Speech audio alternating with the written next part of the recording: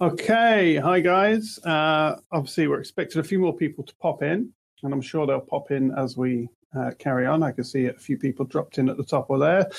Make sure you say hi in the side in the live chat, guys, so we know you're there. We can see your picture at the top, but it's always nice if you say hi to us, and we know who we're talking to. We know a lot of the people that sort of come into these blabs, so it's always nice. What we're going to do, well, we're just going to talk about the Udemy messaging system. We've got an open seat here. We're going to have one more seat, but that'll be a hot seat. So if you want to jump into the open seat, you can, but the hot seat is only for questions. Does that make sense? That's Philomena. Nobody's here at the beginning. They're all going to pop in later and miss it, and then we're going to have to explain it again, Olivier. But anyway, we're here, and we're going to be talking about Udemy messaging system, and then we're just going to have a Udemy chat. So some big changes, Olivier, to the Udemy sort of messaging system. What's been your sort of take? Have you sort of looked at it? Yes, according to me, first and foremost, bonjour or bonsoir. I'm Olivier Robier, and it's nice to have this talk with Mark Timberlake.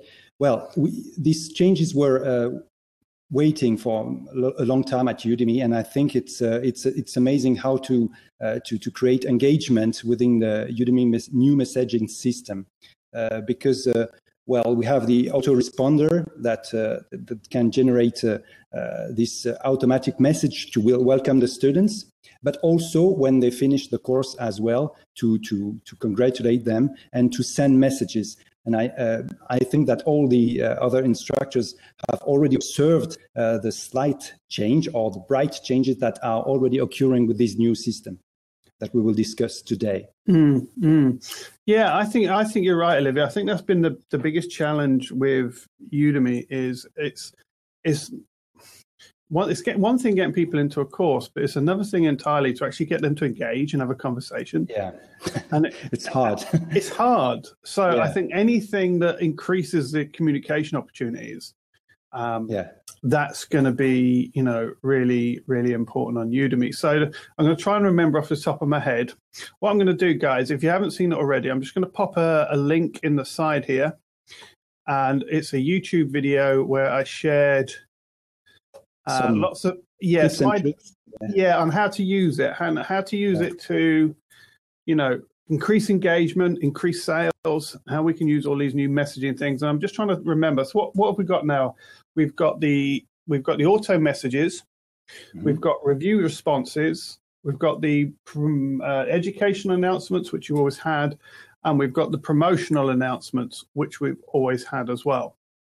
So lots of that's the four key areas, and you've got personal messages as well, but they're really the four key areas of communication. So the way we would use the automated messages is one at the beginning, one at the end. They're the two emails you can have. So welcome them to the course.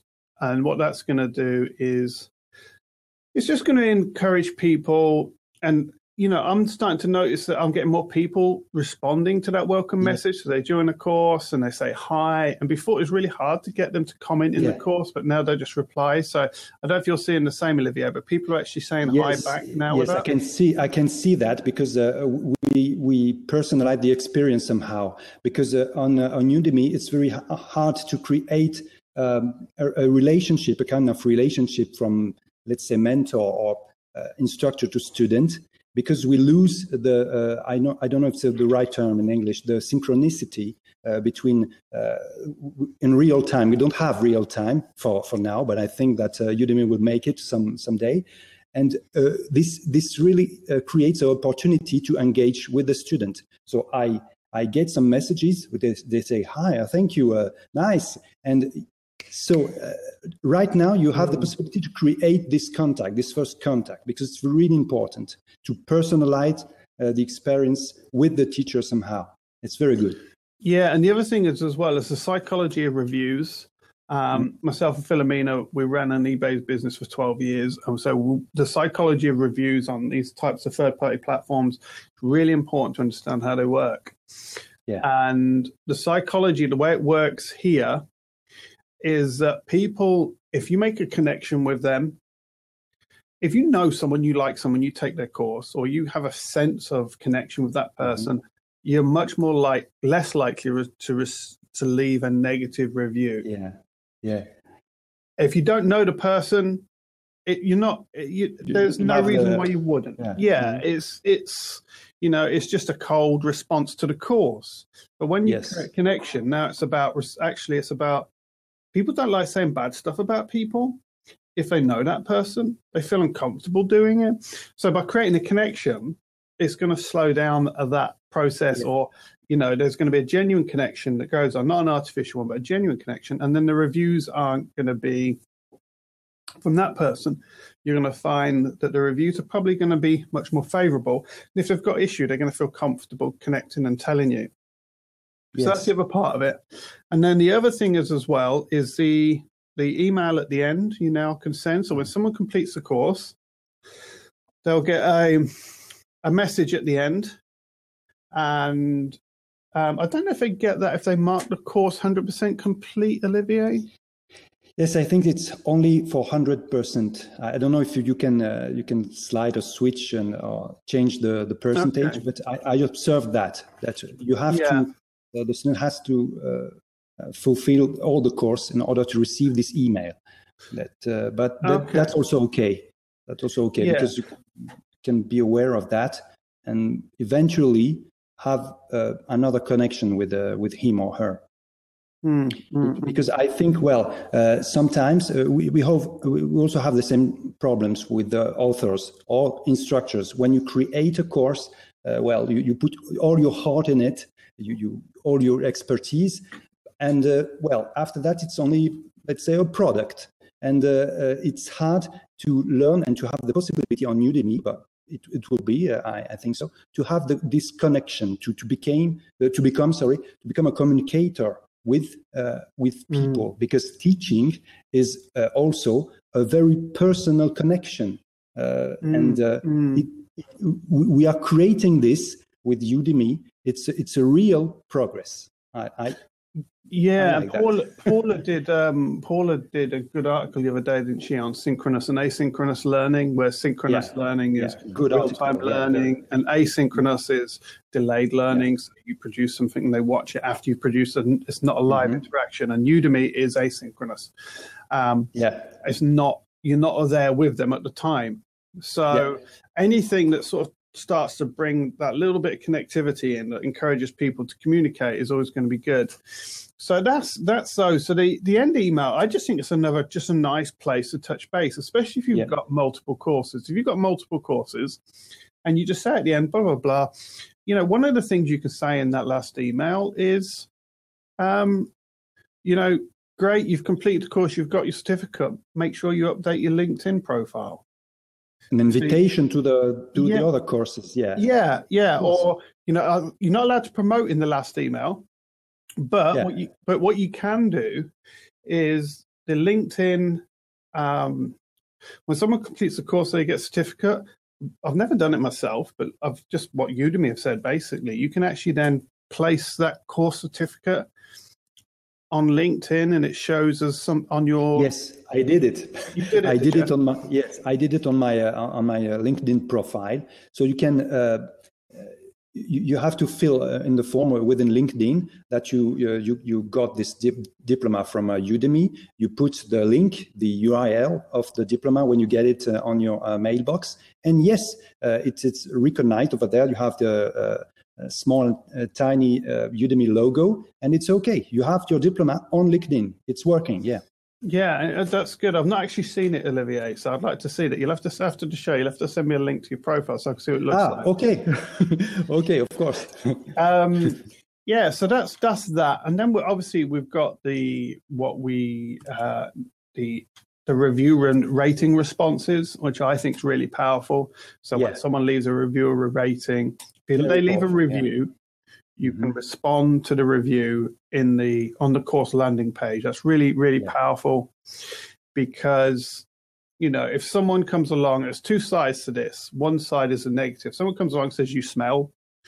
Your course smells and you smell. You can go back and say, well, thank you for the feedback. The reason this might smell is maybe there was this going on, or maybe this course wasn't quite right for you, or and you can reply to them professionally. And then what's really important about that is people will read more into your response than the review.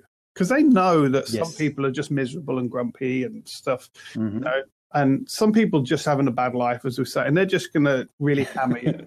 You know, some people are going to genuinely have a genuine criticism, and that, you know, we must take feedback from that. But some people, we call them trolls. They exist. This is a concept, but what I think is fine. It's very powerful. You have to use this this possibility with care, because first of all, you have to build, let's say, ethics.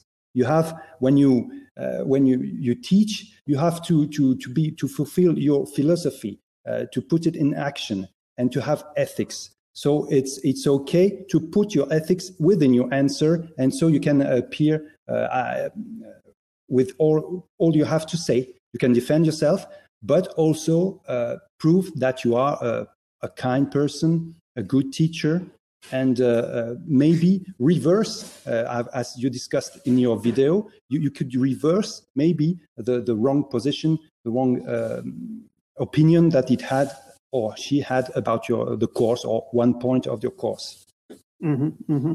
So, guys, we're just going to lock the seat for a little while now, but don't go away, because we're going to open it up, because me and Olivier Olivier, just going to cover these base points at the beginning. So we've got this out of the way. Then we can open it up and we can just talk about this and anything else, just generally Udemy. But we want this first bit if we can get it. So we can leave a response to a negative, but we can leave a response to a positive. And this is where it's really powerful for me. It's like it's showing your personality. It's showing who you are. So when someone responds and leaves you a nice review and you go and say, thank you, I really appreciate this point you left. And, I really appreciate the ratings. That's really, really powerful. Now, the other thing is the ratings. So we've got the rating side of things now. Well, they don't appear on your course landing page when someone leaves stars without a review. But what you can do is you respond to them. And I don't think it's quite live yet, but what I've been told by Udemy, what Lindsay said in the studio and the faculty, is that when you respond, they will get an email saying what you response. So if someone leaves a 3-star, you can just say, thank you for the 3-star rating. What would you like to see improved in the course? Be with me. Leave a 5-star rating. Thank you for the 5-star rating. Really, really appreciate that. And again, you show your appreciation. But if it's a negative, it gives you a communication. Now, you could have messaged them before, and I used to do that all the time, but now I can just do it in the reviews and go down. And if you're looking for an instructor tab, go to instructor dashboard. You'll see a review thing. Go down there and click on that. On the right. Yeah. So that's sort of how you can use that. And then we've got the education announcements. Now, coming back to synchronous and asynchronous, Udemy does not give live education or asynchronous course. But what they do allow us to do is things like this Blab. And Hangouts. So they're the two things that have been permitted, Blabs and Hangouts. I know they've been permitted. I'm sure Periscope will be okay, but just check with them. But they've said we can use Blabs. What that means is when you have an education announcement, you can hold a Blab like this on your course topic, email all the people in your Udemy course, both paid and free. You've got a free course, and just let that one sink in for a bit. And then you can point them to this Hangout where they can come and have a discussion with you, and other people can then join in as well. So people from outside can join in, but you can drive people from your course to interacting with you. And now you've got the opportunity of doing, as Paula pointed out, that synchronous education. Yes, asynchronous. So you can say to someone, come and jump in, having a Hangout or having a Blab. Ask me any question about the subject, like me and Olivier are going to do today. Once we open this up, and ask any question, we're going to try and answer them for you. And I've announced that to courses. Olivier's announced it to some of his communities. But we can now bring them in. So I think that's really powerful. The education, how we can use the education announcements. I don't know if you've got any more thoughts on that, Olivier. Yes. Educational announcements are a really good experience, because you can engage people. And as you said in your video, you don't have to be afraid. All instructors have to be afraid to use them, because it's not spamming. They already have they already gave the okay to get this kind of emails. And so, as I have French courses for the time being and only one in English, I can observe that English people react better because they are already accustomed to this kind of interaction by email. But again, we have to do educational marketing about that, how to use them. I try to use them. I will use them, educational announcement and also promotional announcement, because we don't have to neglect those possibilities. Udemy is offering us many steps to use them to leverage our engagement with students. Yeah, and like you remind me of that point. It's not spam when someone's given you permission. Yeah. Really important, because people think if I send someone,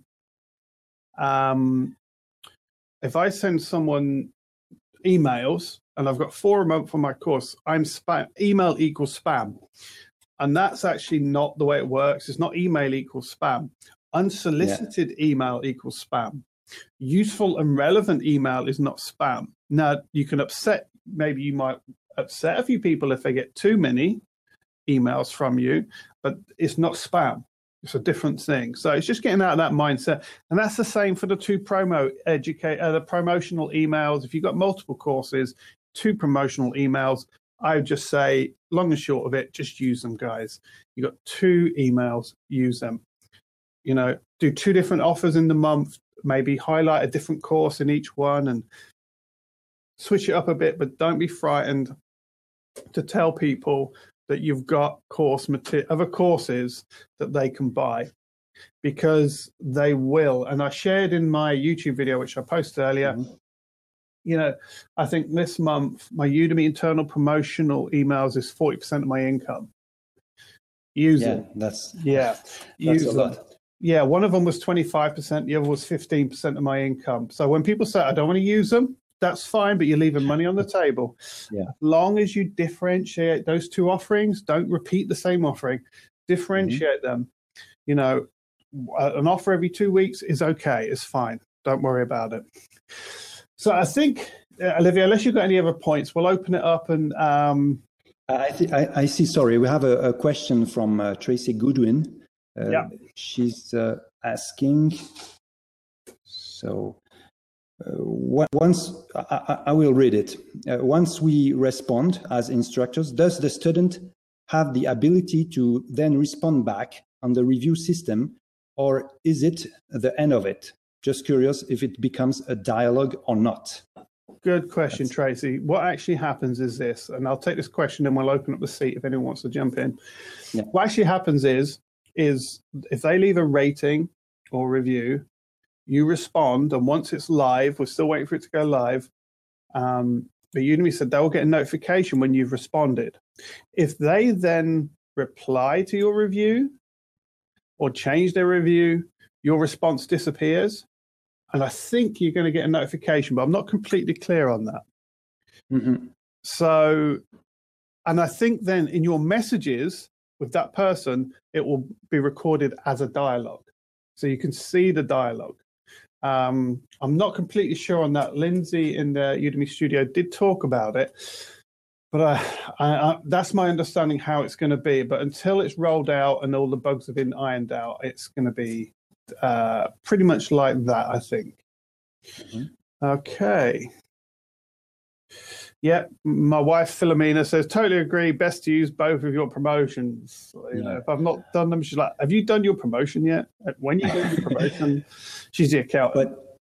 But as you pointed it, Udemy offers us only 2 promotional and educational announcements per month. So it's certainly not spam, because, 2 emails per month, maybe 4, it's not. So you have to carefully prepare them, do your stuff, and write and choose the opportunity to communicate with a very good point, or to your other courses, or to respond to point to a Blab or a Google Hangout for other information. Yeah, so you get 2 promotions, 4 educations.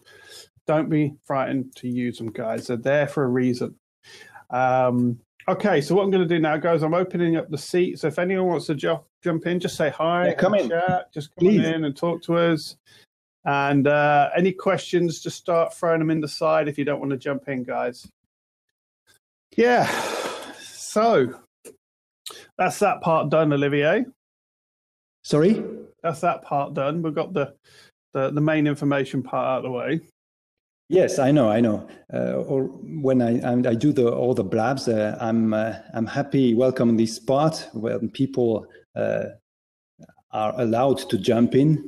And come on, guys, don't be afraid. Yeah, don't if you've got a webcam and a thing, just jump on in, guys. But if you've got any questions about Udemy in general, we have one person calling in. Okay, let's just say accept. Jody. Donald Trump. Hello. Donald Trump, baby. Hello. Oh. No? Okay. Oh, good question. Rob, could we handle 1-star ratings with no review context? This has been a big issue for instructors. Yeah. So a 1-star rating, or even a half-star rating, you can get 0.5. Wow. Maybe 0 is better. Yeah, 0.5. You can get half a rating. Wow. What do you do when you get one? Well, Mike says, okay, we'll come back to that in a minute. Yeah, Michael. Yeah, this is review management. This is still the same as it's ever been on any platform. What you've got now is obviously on the reviews, you've got the right to reply. So if they leave a review, you can reply. And oftentimes when people leave a half-star rating or something, it's because the course isn't suitable. I get this on my free courses. People come in and I make it really clear. My social media marketing for beginners course. This is for complete beginners. This is for the person who, has just found Facebook. That's who this is for, Yeah.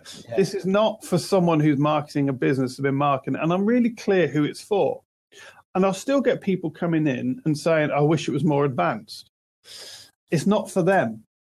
So when they leave a review saying, this stuff, I will just reply really politely and say, this course is designed for beginners. Maybe a more advanced course would have been more suitable for you. So I try and give the negative a context. Now, it's a little bit more difficult when they leave a rating, a half-star rating, because you just got the rating, you've just been hammered, and there's no response. Yeah. The guy wants to hurt because it's too hard. I think you have. I think about the poster made by Robin Slee and shared on the OV. The poster or infography. I don't know how to say it in English properly, but the idea was when you get a very bad review, you have to do, like, let's say, meditation. You have to stop, breathe, calm down, and you don't forget that if you have a 1 star or 0.5 star among many other stars, it will disappear. It's like Amazon. It's like eBay. Well, it's normal. You have it's statistics. It's the Gauss. I don't know how to the bell of Gauss. I don't know if it's properly spelled in English, la cloche de Gauss. Well, when you have statistics and you have also the long tail. Okay, you have long tail people leaving very bad reviews. That's it. You have to face it and don't be mad about it. Yeah, and it is. It's about how dare you leave a review on my magnificent course? How dare you? You can't react like that. And it's hard, guys. You've got to let the emotion die down. You've got to let it fade. You don't respond in anger. But when it's a rating, you're going to have to reach out, basically, and try and get engagement. If you can't, there's not a lot you can do about it because you can't show it's malicious. Yeah, you have to let it go. Yeah, go in and have a look. Make sure it's not a competitor. who's got the same course in your category and he's just decided to give you a 0.5 star. And guys, you're more likely to get this on free coupons than paid coupons. I think this actually affects the free coupon strategy a little bit now. I think you've got to be aware of that people that take a free course, they tend to, there's a percentage of those people that really take free coupons that really just act as if you owe them something because they've taken your course. Maybe they despise the free course. What, I don't know. They don't have they don't give it a great value because I think it's free. Well, I just want to shout out to people. Michael, great to have you here. I'll just come to your question in a minute. And Michael's been in a few of my courses, I believe. That's the same, Michael. Yes. Tracy Goodwin, good to have you here. And Daniel. Hi, Daniel. Just a few people jumping in there. And I just see Sue Mosley join, so it's great to see Sue. Hi, Sue. So I assume based on what has been said, I'm just going to take this question from Michael Milson, Olivier. I assume based on what has been said that these promotional emails are all done manually as and when you want to send them out. Or is there a way to set them up ahead of time to go out automatically? To schedule them. Yeah, no. No, there isn't. No, there isn't. Basically, you have to send them out when it's right for you. Yeah. Little tip, guys. I found Monday's really good. There's not enough people in here to affect my strategy here, but Monday seems to be quite good. Send out which is completely counterintuitive. But I think Mondays, maybe people get to Thursdays and the inbox starts filling up with all sorts of stuff, and Monday's a quiet day. So I noticed on my last promo, me and Phil noticed that Monday, the promo went, I think it was the best promo we'd ever done. And that was a Monday. Just a little tip for there, guys. So your mileage might vary. But so no, what I do, Michael, is that I will basically create my thing. Make sure you got an image at the top. Top tip here, guys, get your pens out.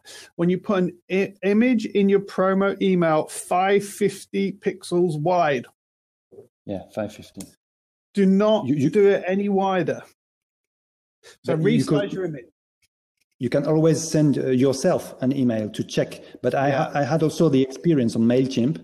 You can see it perfectly, but you can test all the mailing clients that exist on Earth. It's not possible. So it's a very good tip that you give us the width of this image. I get a few because I've signed up to quite a few courses. I get a lot of promotional emails and I see massive images come through and then tiny text. And what it is, if you just drop a big image, go through Gmail will not shrink that image. It will show the original size, for instance. And think how many people on Gmail. If you do it 550 pixels, you're pretty much good to go most of the time. Yeah, good tip. Yeah, so let's just see that. Okay. So we got that. Other questions? Okay, great question from Rob. When creating, let's just make sure I didn't miss any. We had a comment. Let me just pick that up from Daniel. Yeah. Daniel Persk. You can respond and always come across as the one who is there to help, in my opinion. Yeah, when you're responding to reviews, you're the reasonable, helpful one, and that's the way you got to come across when you respond to reviews in your stream. Negative reviews, you got to manage it. You got to be the reasonable one. So that's a great point there. Yeah, of course. Because you are the person who remains on Udemy. The students may come and go, and you have a reputation to protect somehow. So when creating educational emails, do you include new content or content from different parts of the course? New content would be added value, but existing content might encourage students to watch specific lectures. Yeah, there's different ways you can do it, Rob. I tend to use it to let people know stuff like this is going on. That's how I tend to use mine. Is I feed it into my marketing. Simple as that. And when I say marketing, people have a misconception about what marketing is about. So they think they confuse marketing and hard sell. But when you're an instructor, the key thing you have to get across in the marketplace is your expertise. You've got to create a connection with your students. So if you want to position yourself as an expert, they've got to be exposed to you. People have got to be exposed to you. So that means you've got to put yourself out there in things like blabs like this, or what I do now is I'm creating a lot of YouTube videos, really high quality YouTube videos that I'm going to be using. And then when I use an education announcement, I will tell them about my YouTube video. So I can point them to content as anywhere, as long as I don't make them sign up to access it. So that means like that when I launch a YouTube video, for instance, here's an SEO tip. There's someone's calling in. Let me see who that is. Nick. Okay, let's see. Nick. I'm just going to share a real top tip with you here. And Nick's dropped out. Okay. I don't know. Yeah, so Nick dropped out. I'm not sure why. So if you want to jump in and you want to discuss Udemy, then jump back in.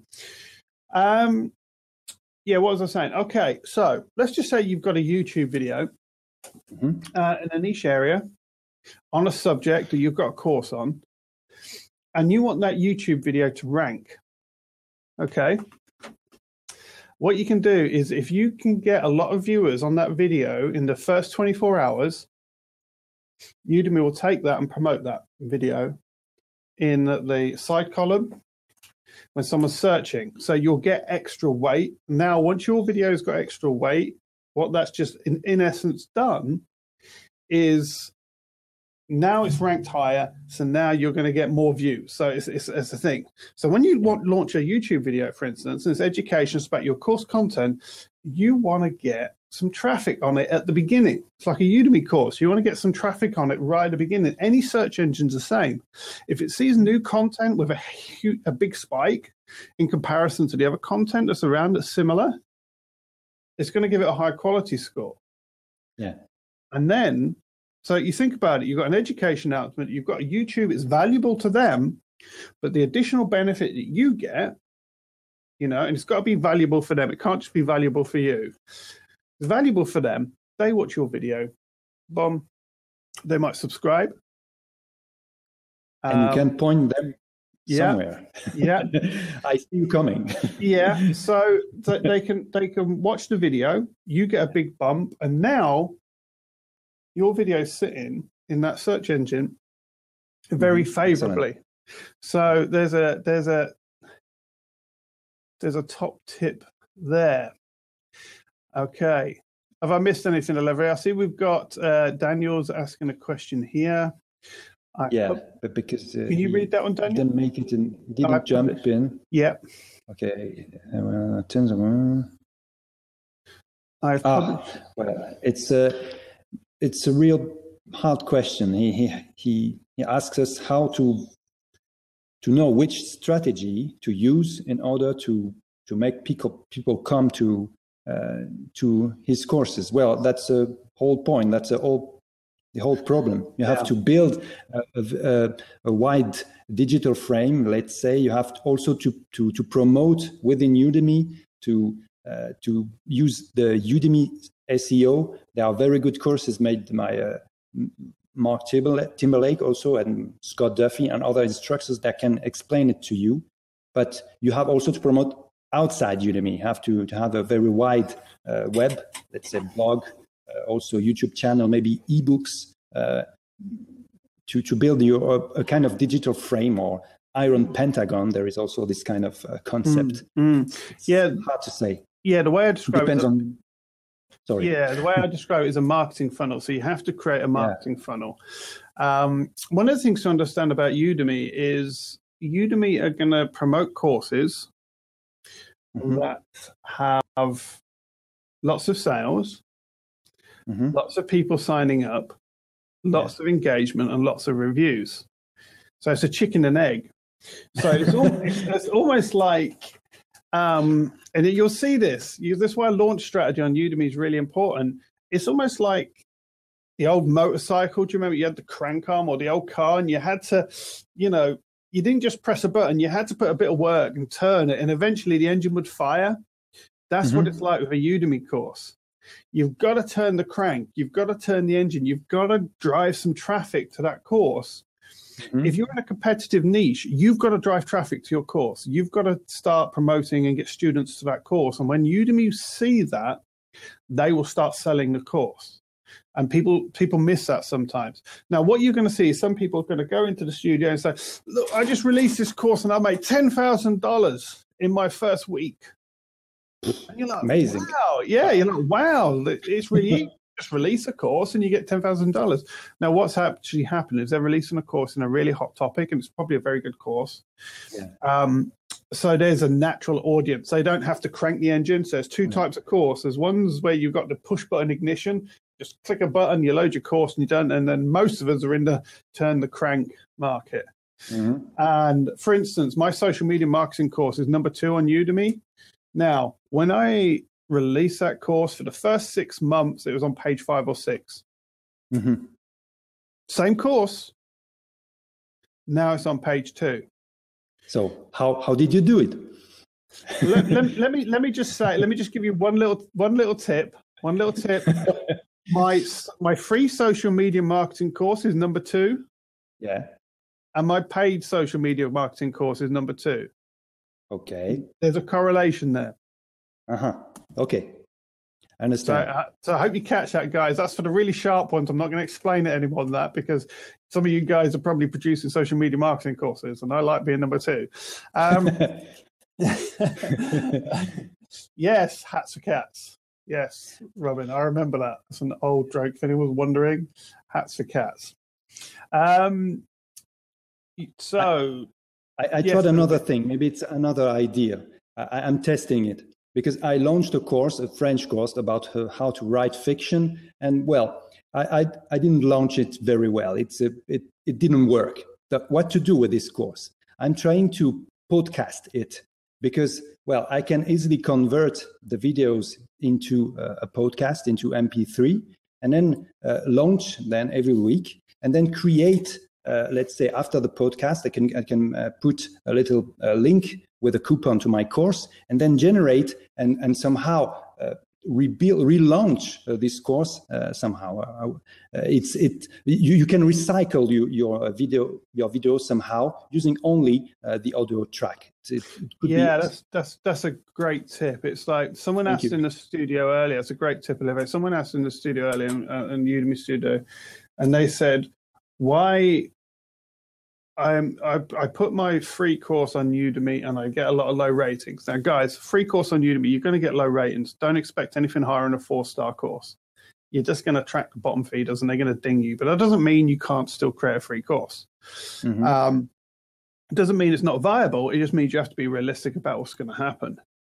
And then he said, well, I might as well just put my content on YouTube. Mm-hmm. And then I won't get any reviews. And I said, well, just do both. Mm-hmm. And that's exactly what you're talking about here, Olivier. It's called repurposing content. Yeah. So let's just say let's just use a free course as an example. So you're going to repurpose that content. You create the video, you put that on Udemy, you take the same video, you put that on YouTube.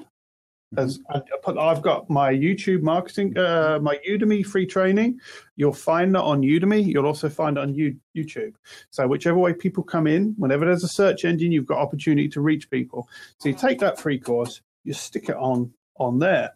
Mm-hmm. And if it's that type of course where you can extract the audio, like Olivier said, you can then create an audio file. You can sell it as you can upload it as a podcast, maybe a series of podcasts. And then Kindle, which is what you've done. You've had great success with the Kindle, haven't you, Olivier? Just share a little bit what you've done on the Kindle side of things, because I haven't actually done it yet. Yes, of course. Actually, in fact, we are converting some of our courses, the paid courses, into ebooks on Kindle in French. And we are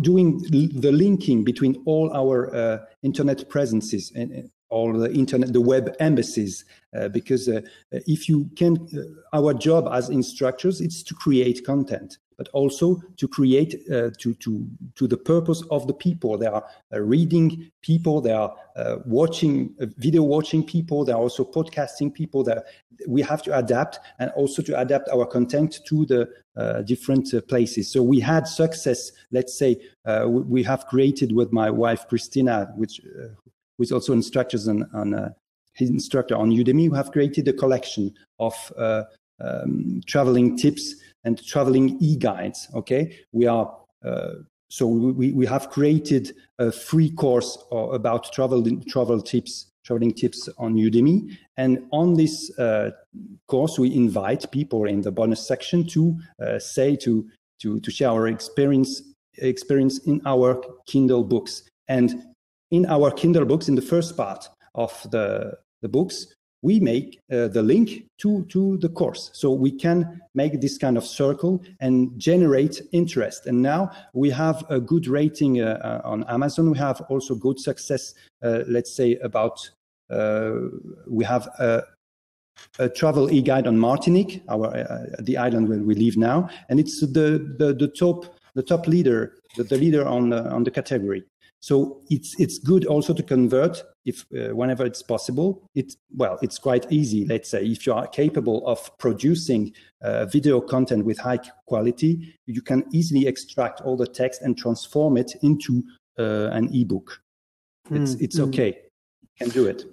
Yeah, and it's a really powerful way. And the way to understand it is to understand modern marketing techniques. There's two ways of actually doing marketing. Yeah. One is to go out and find people and try to sell them what you're doing. That's one way. Okay, you can go out and try and sell. Mm-hmm. Now, the other way is there's people actually already looking for your content. Yeah. So if they're looking for your content, what you have to do is you have to take your content and then put that content into a search engine. Yeah. And if you can place your content in a search engine, then people that are looking will find your content. So that's a really simple concept. So the people that are looking, they're going to use a search engine. So you make sure you've got content in that search engine. So what Olivier just describes, what he's done is created a Kindle book. So he's got a book on Amazon now in the Kindle library. It's a search engine. Yeah. So people will search that. Yeah. YouTube is a search engine. Yeah. Facebook is not a search engine. I'm just going to throw that one in there. It's trying to become, but it's hard. It's trying to be, but nobody searches it in Facebook. Nobody's looking in Facebook. So if you can create content, iTunes, for instance, is a search engine. When you create a podcast, a search engine. So whenever you're placing content, Udemy is a search engine. Yeah. So if you place content, especially free content, in a search engine, people will find you. Then you can convince them of your expertise. And then you can point to your premium product. And in Udemy, we can do that. In the last lecture of our free Udemy course, we can point to our paid course and give them a coupon, give them a special offer, call to action. They can go there. And that's the essence of it. And once you grasp that, what you'll be thinking, you won't be thinking, how can I market? You'll be thinking, what is the search engine that people are using that I can get found in? Yeah. So when a platform comes up and someone says, oh, you should be posting on Medium as a blog platform, go and have a look. Is that a search engine people are searching? LinkedIn. Like a lot of people jumped onto LinkedIn blogging. I sort of held back. And the reason I held back, it's not a search engine. People don't search LinkedIn for articles. They might search Google and by roundabout route get that, but that's not a search engine. Quora, where people are searching for answers, they're search engines. So when you start thinking like that and thinking about platforms, you're going to start seeing the difference and you're going to start getting a bit more success in your marketing because you put the free content out in a place that is a search engine and people will come looking for you. And I just love it because all I've got to do, what's my main search engine? YouTube. All I've got to do is create some video content, stick it out there. People are going to find me. Any more thoughts on that, Olivier? Yes, I would like to emphasize what you said. It's very important what you said. You have to simplify your mind. If you consider all the analogies between all those websites and places and think about them as search engines, it will simplify your thinking and help you tremendously to produce content and to put it in the right place. Because I like to talk about this fairy tale that we speak as a petit poucet in French, and I see that is Tom Thumb. Tom Thumb. Do you know Tom Thumb, who is leaving some pebbles or some bread after him in order to find the house back? So you have to do the same. You have to create a long tail pebbles and bread in order to make people find you, because it's much easier to create those kind of contents within the search engines, and then after that they can go to your premium services and products. Yeah, so one of the core principles of everything I teach about online marketing is AIDA: attention, interest, desire, action. Once you understand the AIDA funnel, this stuff starts to make a bit more sense. But just to keep it simpler than AIDA, look for search engines, put content there. So let me just pick up this question from Rob. Niche versus mainstream. Do you think niche equates to more reviews? Dedicated people are more likely to engage? It's a psychology once again. Well, it depends on the niche, but maybe, let's see. Within your course, you can also speak about general stuff and also niche. You have to at the very beginning, when you do your let's say the mind map of your courses, when you are building this interest, you can also make a great choices within your courses, so you can get people coming. And that's, let's say, I will speak of myself. I thought about travel as a powerful idea to drive people into our course. Okay, they discover us through travel, which is of wide interest, let's say, and after that. Mainstream. Okay, travel is mainstream, and after that you can point them to other niche courses. Well, that would be an example. I would sort of agree with that, Olivier. It's good to have a broad category course to catch people and then direct them into niche courses, but it depends how broad the niche is. Like Hats for Cats, we talked about this in another OV community hangout. I must put a link to the OV community in the side here in a second. But Hats for Cats, and you've got your French. Olivier's got a French group as well, which is a similar sort of format to OV, but it's for French speakers. So we'll put the link there on that as well. But thank you. Hats for Cats is really niche, so you might not have that many people looking for Hats for Cats courses. So I would probably start with, a more general cat, how to train your cat. Love to see someone train my cat, but how to train your cat, that's a course, and then you can drive down to niche within the course. But the question was, do you think that you get better reviews on niche courses? I think actually what happens is, I think when people pay, I think the new review system's almost caught us out. So if you've got free coupons, I would go into your course, flick down them and shut them off. Now, this goes against a lot of what I've said before, because this has changed it slightly. If you're getting lots of low reviews in a premium course, not a free course, you're getting lots of it might be you've got some free coupons you put out there and people are still finding. All of a sudden I'll get like 300 things. I shared a coupon like 12 months ago, and so I get 120 people. All of a sudden this coupon services, 120 people come in and grab the course. You might want to go and just get a bit better control of that and switch them off, because I think what happens is, I don't think it's the people that pay so much from what I'm seeing that leave. The people that pay, I tend to find they're quite respectful with the course and the reviews. People that get it for free, they tend to mark it down. So I'd isolate that first. I would really isolate that first. That would be my first thing to isolate. Have I got old free coupons sitting around in my coupon section in my courses? If I have, go and switch them off and see. And then the more engaged someone are, the better they are. But it comes back to, I don't think so much about niche, more engaged niche. I think that is possibly part of it, but I think it's more about relationship. So I think it's about, making sure you've got some talking heads, make sure you appear, make sure you talk to them as an individual, make sure you encourage them to communicate and get help. That first email that they get from me, I say to them, welcome to course. Remember, if you got any problems or any questions whatsoever, just drop me a line. I'm here to help. I'm establishing straight away, I'm there to help them more than the course. And I think that's the key. I think that's really the key in all of it. And maybe Udemy will partner with Google because it would be nice to have also Google Hangout integrated within Udemy or something like that. Because that's a trend. Okay. So Nani says it's also good to create an identifiable and cohesive identity, right? Yes. Of course. I'm going to get going on this one now. Okay. I want to do it. I want to do a blab just on this, Nani, but we'll just touch it really quickly. Who are you trying to be? Who are you trying to be? Really important question you have to ask yourself with your marketing. Who are you trying to be? Yeah. And that is really, really key because you have to decide who you want to be.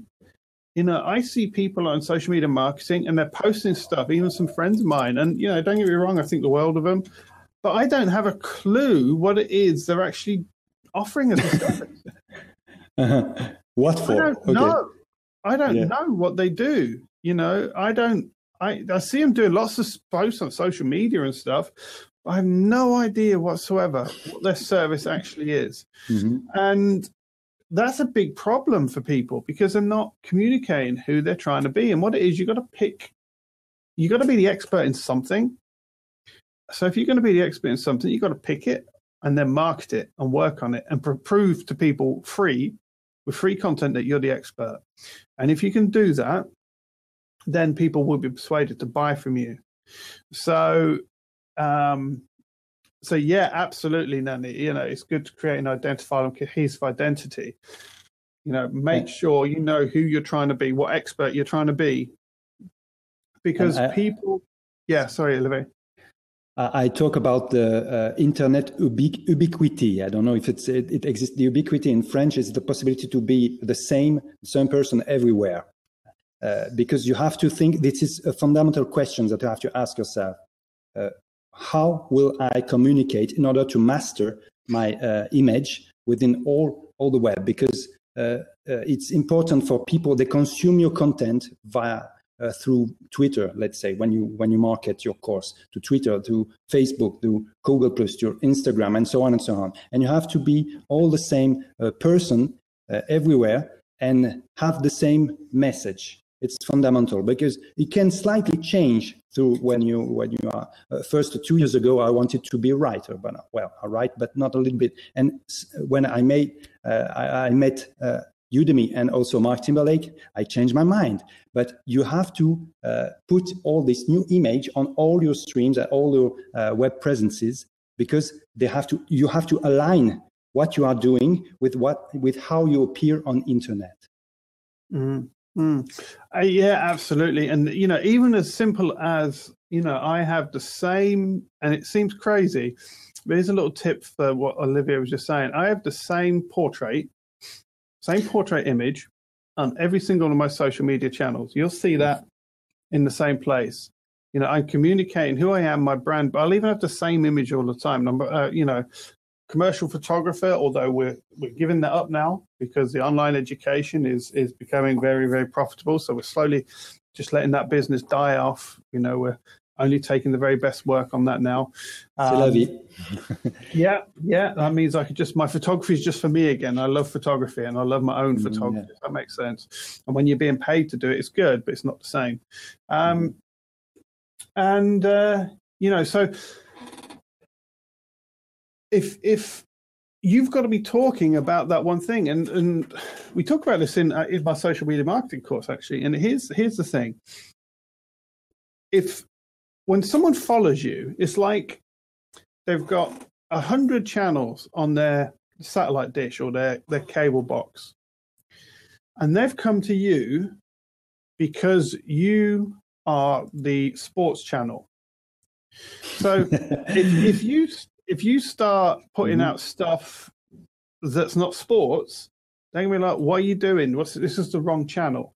And the analogy that I've used in the course itself is this: it's like you get Train Spotters monthly every month. Okay, so you like doing train spotting. Okay, so you go out and you watch the trains, you spot them, you write the numbers down, you love all that stuff. Train Spotters monthly, and you get your magazine, and it's Sunday, and the wife's gone shopping with her husband, Kabira, and they've gone shopping, and the kids are out and they're playing with a dog, and everyone's out the house, and you set up your cup of tea, and you've got a chocolate biscuit, a couple of chocolate biscuits, and you've got your Train Spotters monthly. You've been working hard, and you're looking forward to it, and you open it up, and it says World Cup goals, the top 10 World Cup goals, since 1966. Now, you were expecting Train Spotters monthly, and yet you got World Cup goals. Do you think you're going to carry on subscribing? And the next issue, you get another one. You get your next magazine, and it's like 10 women's fashion tips for the winter, and you wanted. They're disappointed. Yes. So when people follow you, they're not going to follow you if you're not clear about who you are. Yeah. And who you're presenting you are in the marketplace. And if you send them mixed messages, then they don't know to follow you, because they'll follow you when you're that TV channel, and if they start seeing the wrong programs on that TV channel, they'll thingy. So posting it like I say, posting a fluffy cat pic is not social media marketing, and that seems to be what most people think social media marketing is, unfortunately. So let's just pick up Daniel's comment. People don't pay, lean towards a group which likes to get things for free. People who pay must have other reasons, are willing to invest in your course for their reason, I think. Absolutely. I think what it is, Daniel, you make a good point there. I think when someone takes a free course, there's no cost to them. So there's no investment cost. So they're just going to see a free course and go, click, sign up, watch 5 minutes and go, oh, that's rubbish, not what I want. Whereas someone who's paying for it, they're going to be going, right, my hard-earned money. Okay, all right, so I can get this course right now, and it's on sale. I can get it for $24. Okay, so, I've got to spend $24. I'm not just going to click. I'm I'm reading this. Let me have a look, because this is my $24. That was free hours at the bakery. I'm going to check it. I'm making sure that. And it's a completely different barrier to entry. And that is the issue, I think, for a lot of it, is with a free course, it's a click. Now, the free content is great and there's a way to use it. But when someone pays, they're much likely to leave a better review. And you spoke about, in your courses, Mark, you spoke about this concept, which is very powerful, of transactional value. Transactional value, when you can get... you can exchange your course with something, with a yes from when the people ask for your coupon for your course, they don't get it. They have to do something. You have to ask you, and this is the transactional value. This is very important to have this, when it may be better than to give the free course away like that. It's very powerful. So for instance, as an example of that, Olivier, is, you can get access to my free course on my website. So I've got some free training on there. But when you do, you're going to have to give me your email. Yeah. This is a transactional value. This is a transactional value. Although it's free, I'll just put that link there. It's not completely free. There's a transactional value. Yeah. So people understand that. They're saying, you're saying to them, I'll give you some free training, but you give me my email, you join my marketing list, my newsletter list. And they understand that. And that's a transaction, and they're willing. But when there's no transactional value, I think that's an issue. We have also a very good question from Sue Mosley. Sorry if I don't spell it. So if we want to teach on different subjects on Udemy, should we set up separate Udemy accounts with a different image and approach? Well, no. I would say also the same, because it's very complicated to manage different. Maybe if you are schizophrenic, it's easy, but it's not. You should find, when you produce content, your content is changing you somehow. It's telling you how to become, what is the direction, and it's okay when you. But if you have two fields that are completely different, I don't know, flowers or yeah. So I'll qualify. To consistent. Yeah, I'll qualify my no now. The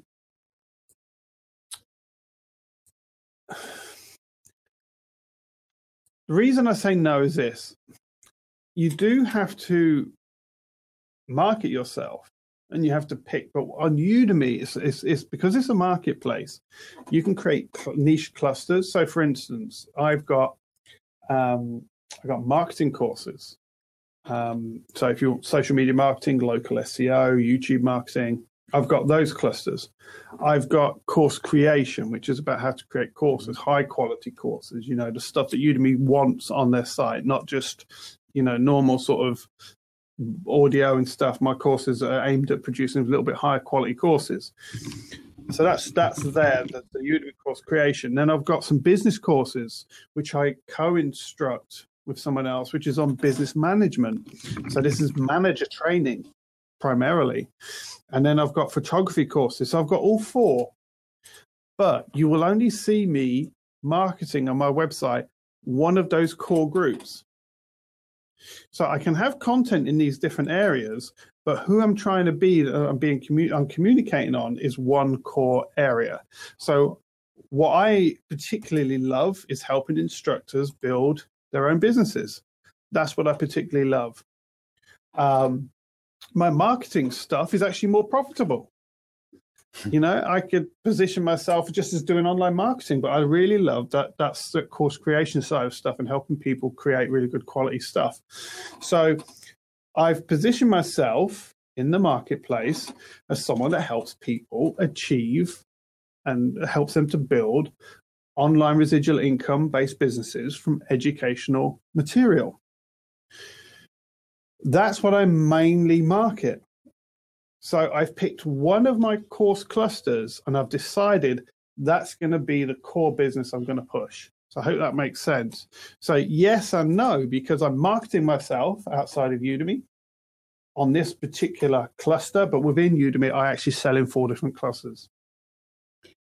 And I would say also to Sue that if you have different courses, the common denominator of all your courses is your style, what your teaching strategy, how you talk to people. And as human beings, we are specialized and interested in many fields of our life. If one student comes to your course about, flowers, and sees that you also have a course about fishing, if he or she likes your style, maybe he will get to this course. It would be very hard to him or her to understand that you exist in another, with another avatar or personality on Udemy. It would be, it's not indicated. You have to assume that you have also many fields, and it would be much easier and simpler for you to market your courses and follow your passion. As Mark points is, maybe it's better for you. You prefer something. You prefer a kind of teaching. For example, have a course about Gantt diagram, okay, project management. Well, I like it, but it's not my cup of tea. You understand? But it's working, and maybe people who like this course come to my other courses. Okay. Okay, good question. I've done my competition analysis. It seems my SEO is better. I have more students. I have better engagement. I have noticed the following. The instructor has more courses, more students in general. Don't you think there is some unspoken general score in Udemy so that when a particular instructor releases any course, they automatically rank higher? I don't know, Daniel. I don't know. I think Udemy, what we have to understand is Udemy pick courses that they'll promote. So there's actually a manual process, but they will pick that from the courses that float to the top. And I think sometimes there's a chicken and egg situation, because you've got people that have created a course. So let me use my category. So Udemy course creation. I've got people in my category that are much higher ranked on Udemy course creation than I am. And they're teaching techniques that worked for them 2 years ago that no longer work, and yet they're still top. Okay? They're still top. But them techniques don't work anymore. But people don't know that. They buy it, and they don't understand that the way them people got their courses to the top is no longer available. So once Udemy start promoting, revenue comes in, and once they see revenue, that revenue triggers the continual promotion. So the more revenue you generate, so once you're sort of grandfathered, it's hard to snowball up to the top. It's hard to break into those top courses, because it is a chicken and egg. And I think, Udemy know about this, and it's something they recognize, and that the search experience has to get better. Mm-hmm. The marketplace has to become a little bit more level. And I think the major issue with all of this is it's very hard to surface a course, because the search engine isn't actually that good. So the search engine isn't very good on Udemy. You can search for a 2-word phrase and you'll get an and result. But if you go beyond that, you'll get an or result. And it's not good. It's not like Google. With Google, the more keywords you add, the better the result gets. With Udemy, the more keywords you add, the worse it gets. So so let's just say you put Udemy email marketing. Okay, Udemy will take, there's a search. Someone puts Udemy email marketing. They'll go Udemy and email or marketing. Okay, or they used to go Udemy or email or marketing, and then return those top courses to the top of search. So you'd have the top Udemy course, the top email course, and the top marketing course, but you wouldn't have a Udemy email marketing course. Mm-hmm. So I think that's the major issue there. And I think it's something you're going to see them working on. I think that, they know, they've spoke to instructors, and definitely going to see more. Over time, I think we're going to see a much more level playing field in the marketplace. And I think we need it. I think, Udemy has to be better at surfacing courses. It can't just be about the ones that get to the top and never drop off the top. It should be about who's got the best courses. And actually, the review changes they did is designed for that. They want to, and people get upset because of the low ratings that come early on in the course, but that's really designed to help with that. So when someone leaves a low rating at the beginning of the course, that's telling Udemy that people actually are not that happy. Mm-hmm. So rather than just being a metric of which sold the most amount and which has made us the most money, it's now about which is actually giving the student satisfaction, which is the one that actually, so you might have a course that's sitting there that you might not see it for a couple of months, but after a few months, it might start rising up because your quality score is going to be higher than the one who just sat there on the basis of he's been making the most money for Udemy for the last 2 years. So the quality score should start changing. They don't share what weight they have on the metrics. There's engagement, there's, student satisfaction, there's revenue, there's student numbers, and they don't share how they weight all this stuff. But I think they're trying to make it so that people can actually find the courses easier rather than keep. So hopefully that helps. Yeah. So Daniel's saying, I find it difficult to surface my course. That's it, but what you're saying does resonate with me. If you haven't done so, Daniel, take Scott Duffy's SEO course. Yeah, excellent. That will really help you. Yeah. That'll help you. Once you understand the search engine, that's really, really going to help. And we have also another question here on the question bar. Any gossip on Udemy roadmap What about the OV roadmap? OV, that's my community, and thank you, Rob. I'm going to put a link in there for that right now. Yeah, because I haven't done that. So if you want to join the OV community, where's OV going? Good question. OV is going along quite nicely. We're relatively happy. We've actually enabled a bit more. We've made it a bit easier for people to find it.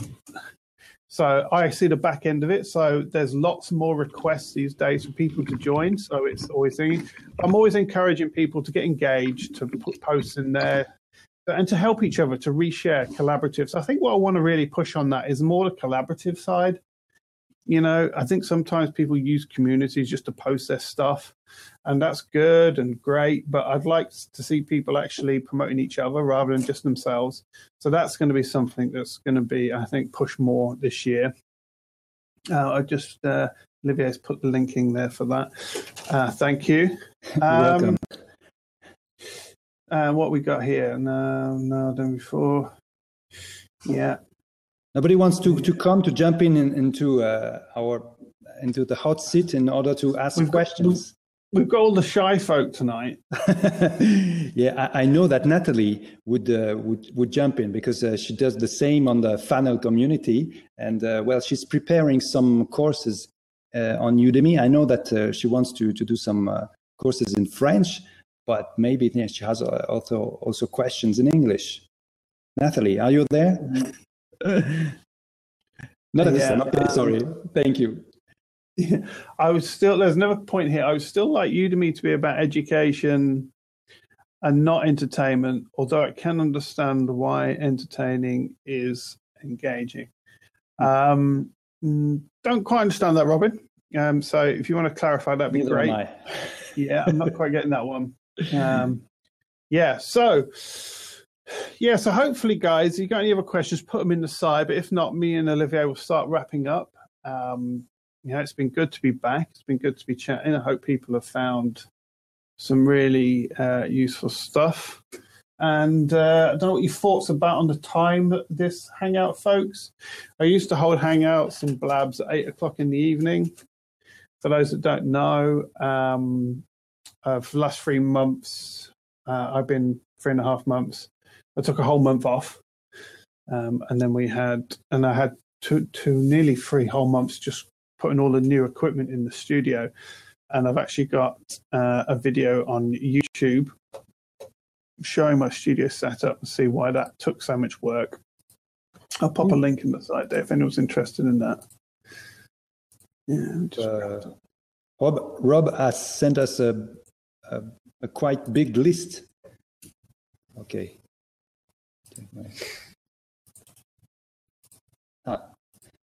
Eh bien, de rien, Nathalie.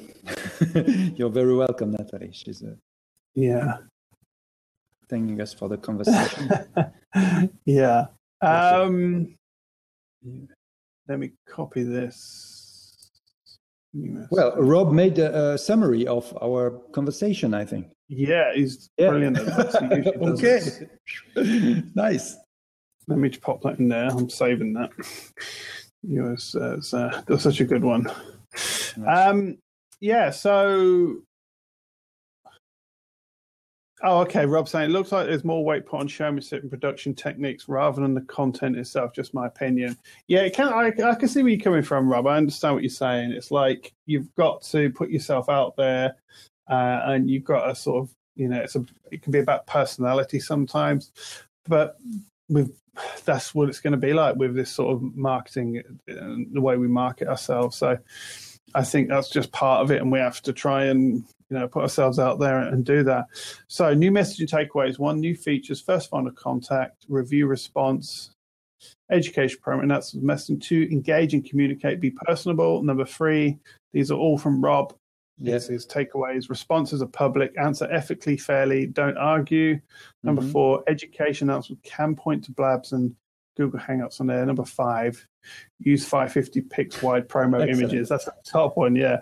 Number 6, get noticed using YouTube forums, promotions. 7, repurpose content. Get it listed in multiple search engines. 8, control your content, your coupon distribution. Encourage paying students, not free. That's brilliant. Yeah, some great takeaways there, Rob. Really appreciate those takeaways. There's still a place for free coupons. Don't get me wrong, but I think you just got to control them a little bit more than in the past, where they just went out to the Warrior Forum or wherever and they just went all over. Because on a premium course, a free course, I don't care, but on a premium course, it can actually affect where you thingy. So, guys, I think we can wrap it up there. I think that's an hour and 15 minutes. That's quite short for a blab, Olivier. Yes, I made a blab with an author last week. It lasted about 1 hour and a half. We exploded our scheduled time because it was a really interesting, good conversation as it is today. So it's okay. Yeah. That's fine with me. Yeah. As long as it is useful to other people watching, that's fine with me. Yeah, and what I'm going to be doing with this, guys, you know what I'm doing with this? This is going to be a podcast. It's going to be a YouTube video. This is going to get repurposed and put out there. So we've been a little bit quiet tonight. Usually we have about 30 or 40 people watching. I think I've been away for a few months, and so we've got 12 people. And also the timing, just before we go, I'll get some feedback on that. But this content goes out there and it's going to be repurposed and people are going to see it and use it. So just thank Michael Mills says, thanks for everything, guys. Well worth the time investment today. Daniel says, thank you. Philomena says, cheers, great discussion. And is it Natasha, did you say, Olivier? Natalie. This conversation has been very useful. Thank you so much. I have so much to learn. But it's those that learn that succeed. So you should keep dropping in, Natalie. Yeah, so what I've done, guys, I just want to get your quick thoughts on this.